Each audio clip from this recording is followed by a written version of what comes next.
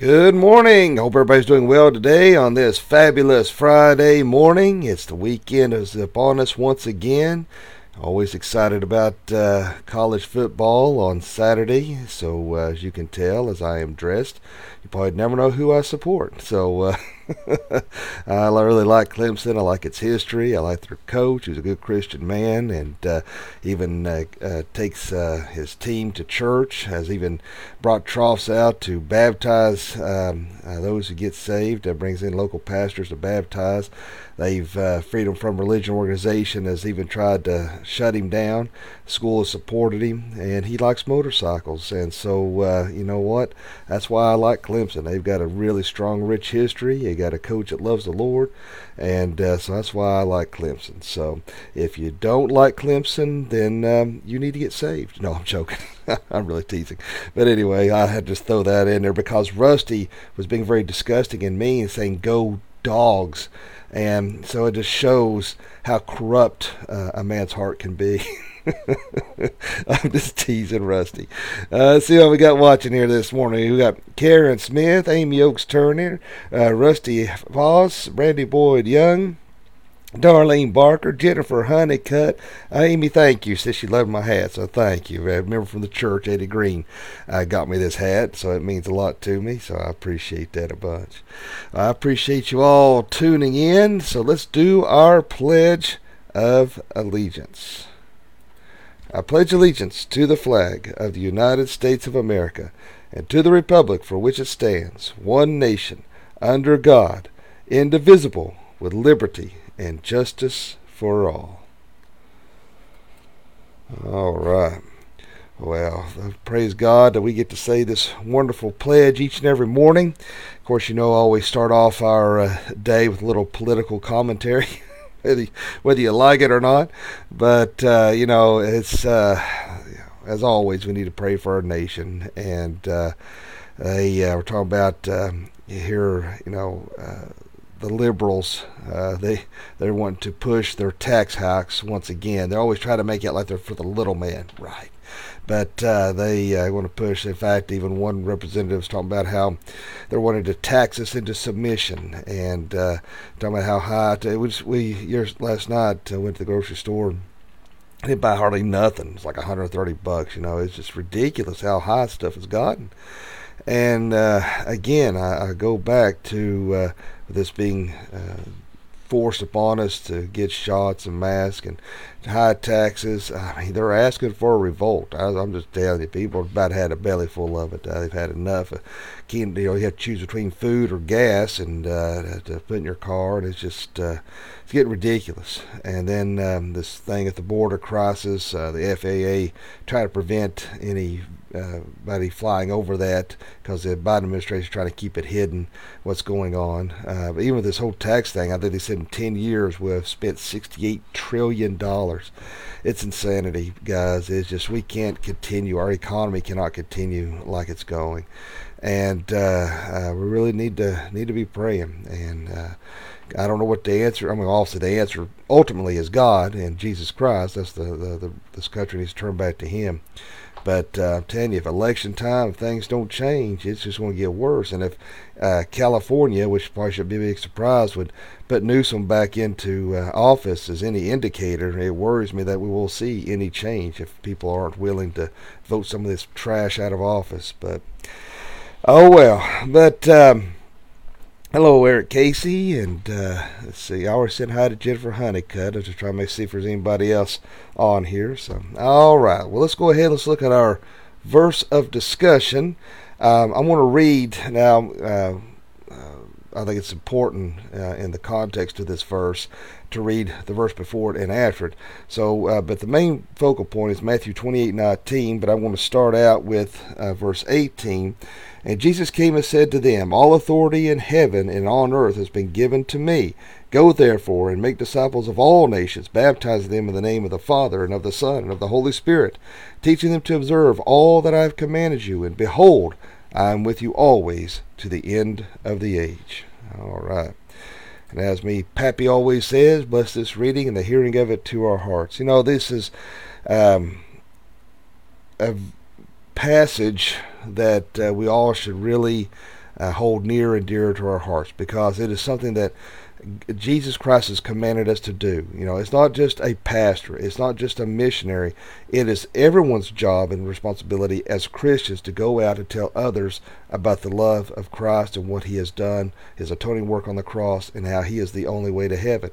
When we look at this verse, it says, "Go therefore," all right, and make disciples of all nations. Now remember, of course, one indicator for Jesus Christ, good morning, David Feathers, for Jesus Christ returns or ruptures out of here, that everyone has had to hear the gospel. And, it's hard to imagine in this day and age that there would be hard pressed to find many who have not heard the gospel of Jesus Christ, particularly the billions who are on social media alone. But you have to remember, there are over 16,000 different ethnicities within cultures and countries. It is forever expanding these individuals to try to reach in the name of the gospel. And that means us going out to minister, whether it's in Muslim countries or Buddhist or whatever it may be, to explain to them that the only way to heaven is through Christ alone. And I've had people literally argue with me and say, "How dare you say that these people aren't going to go to heaven?" And I'm like, that's true. If they don't know Jesus Christ as their personal Lord and Savior, they're not going to make it into heaven. And I've had people get really mad and get in my face about it. So it ain't me. It's what God's Word says. That is the only way you're getting to heaven. And people don't like to hear that. But there's this compulsion to go out and tell others about Christ. At least for me in particular, I want to go out and I want to tell others about Jesus Christ, because I don't want to see anybody spend an eternity in hell. And I try to look for opportunities to ask other people if they know Jesus, not to because I feel like it's my responsibility as a pastor, not because I want to think it's pleasing unto my earthly father, and not because I think it's what I'm supposed to do as a church member. No, I do it because I am compelled.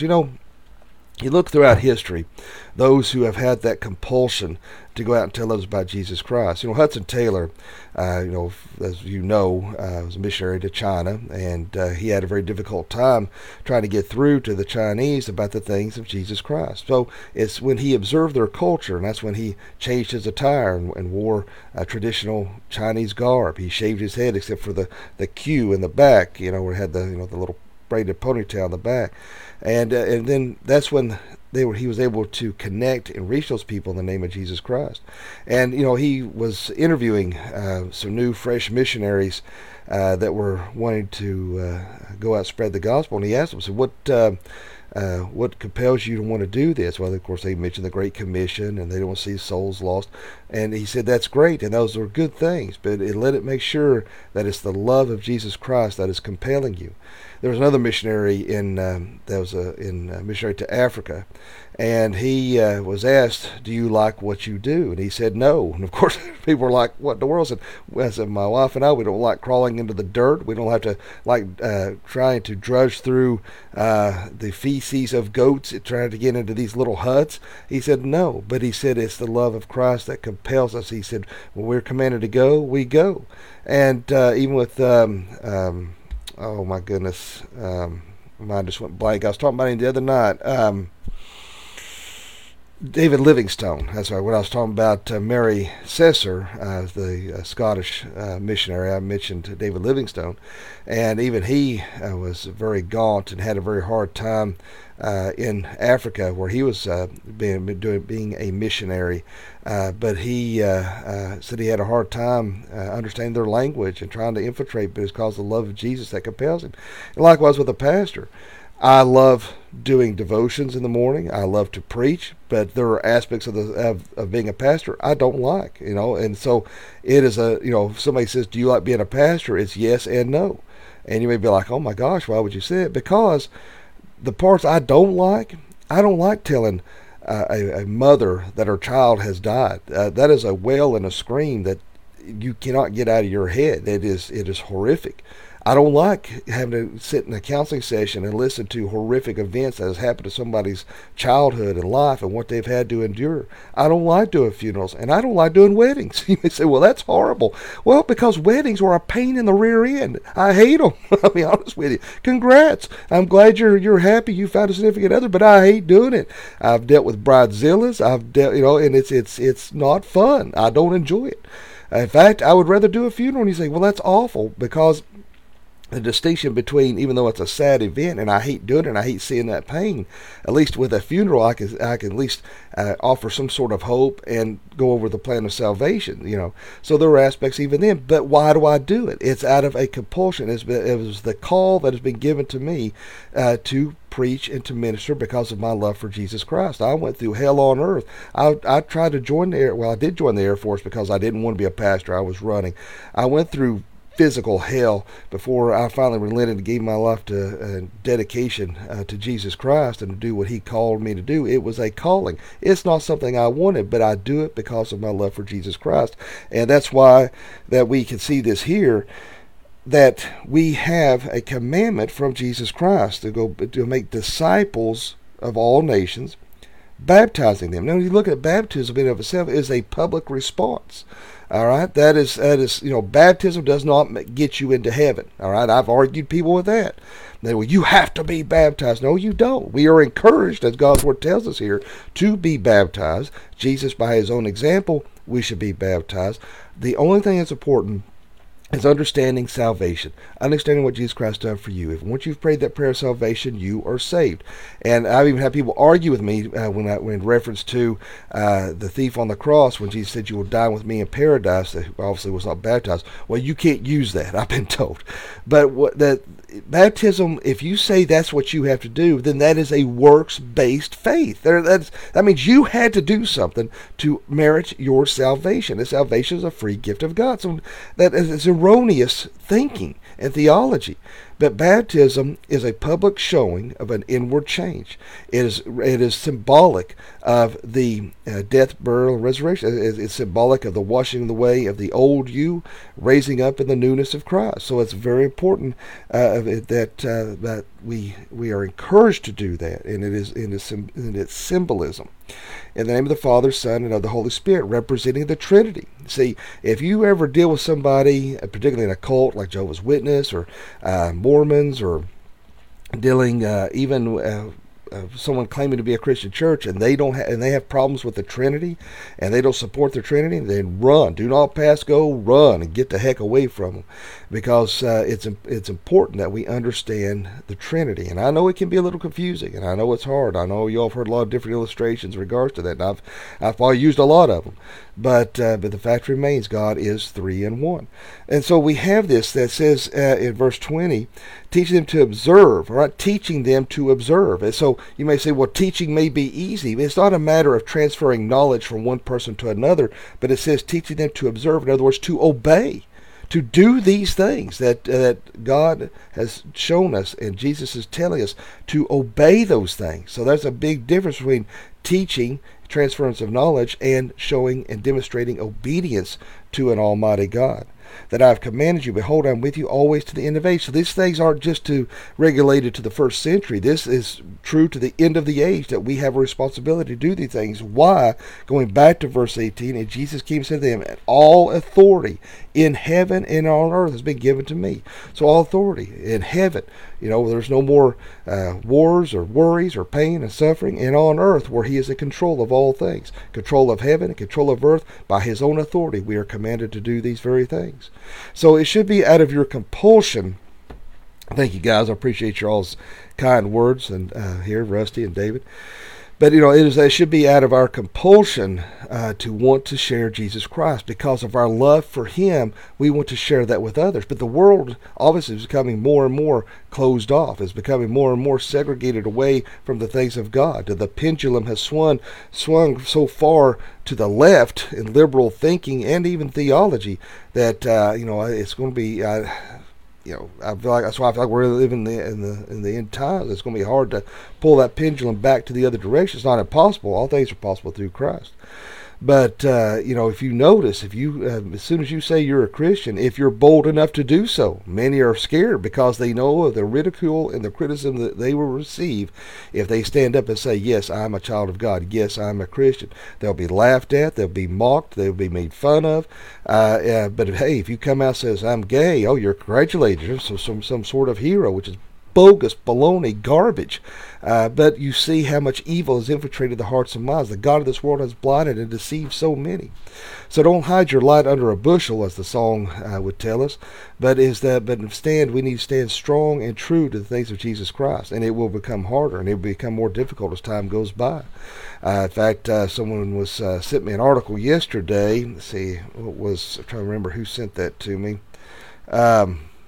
In England, see here, I can't remember who sent that to me now. I got so many different emails in England where they're arresting people if they don't if they don't go with I got here in a second. LGBTQ, if they go against that, they're being arrested and shut down. I wish I could find that article. Remember who sent that to me now, or I might have seen it on a post. I don't remember. But so it's getting more and more from, and I've always said this, they don't want equality, they want superiority. That's what they want, and that's what we're seeing.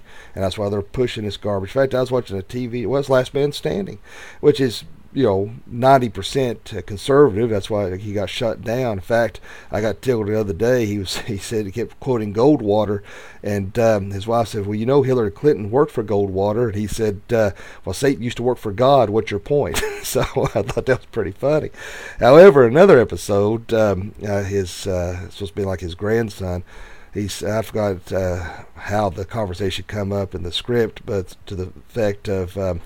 What about the two women who dress like men kissing, and the mother says, "Oh, that's beautiful and natural." And I thought, what in the world? What's sick is that there's people out there who are telling their kids that this unnatural, ungodly abomination is beautiful and natural. There's nothing natural about that. It's disgusting, But see, that's what we're dealing with.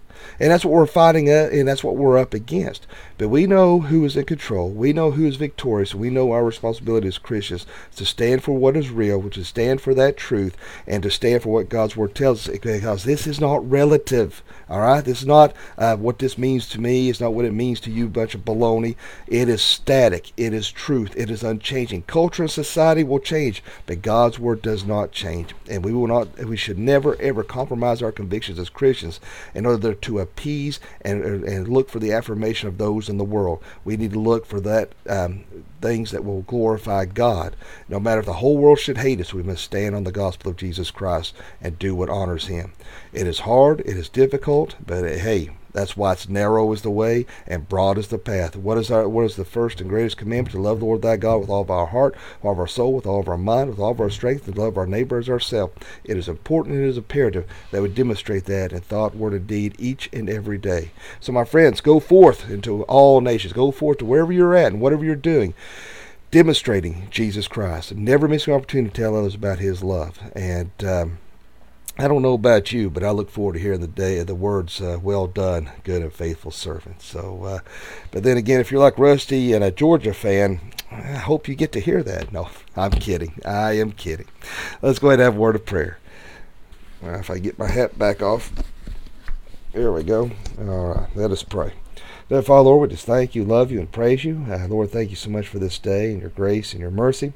Lord, help us every day to go forth and to spread the gospel. Help us to lead by example.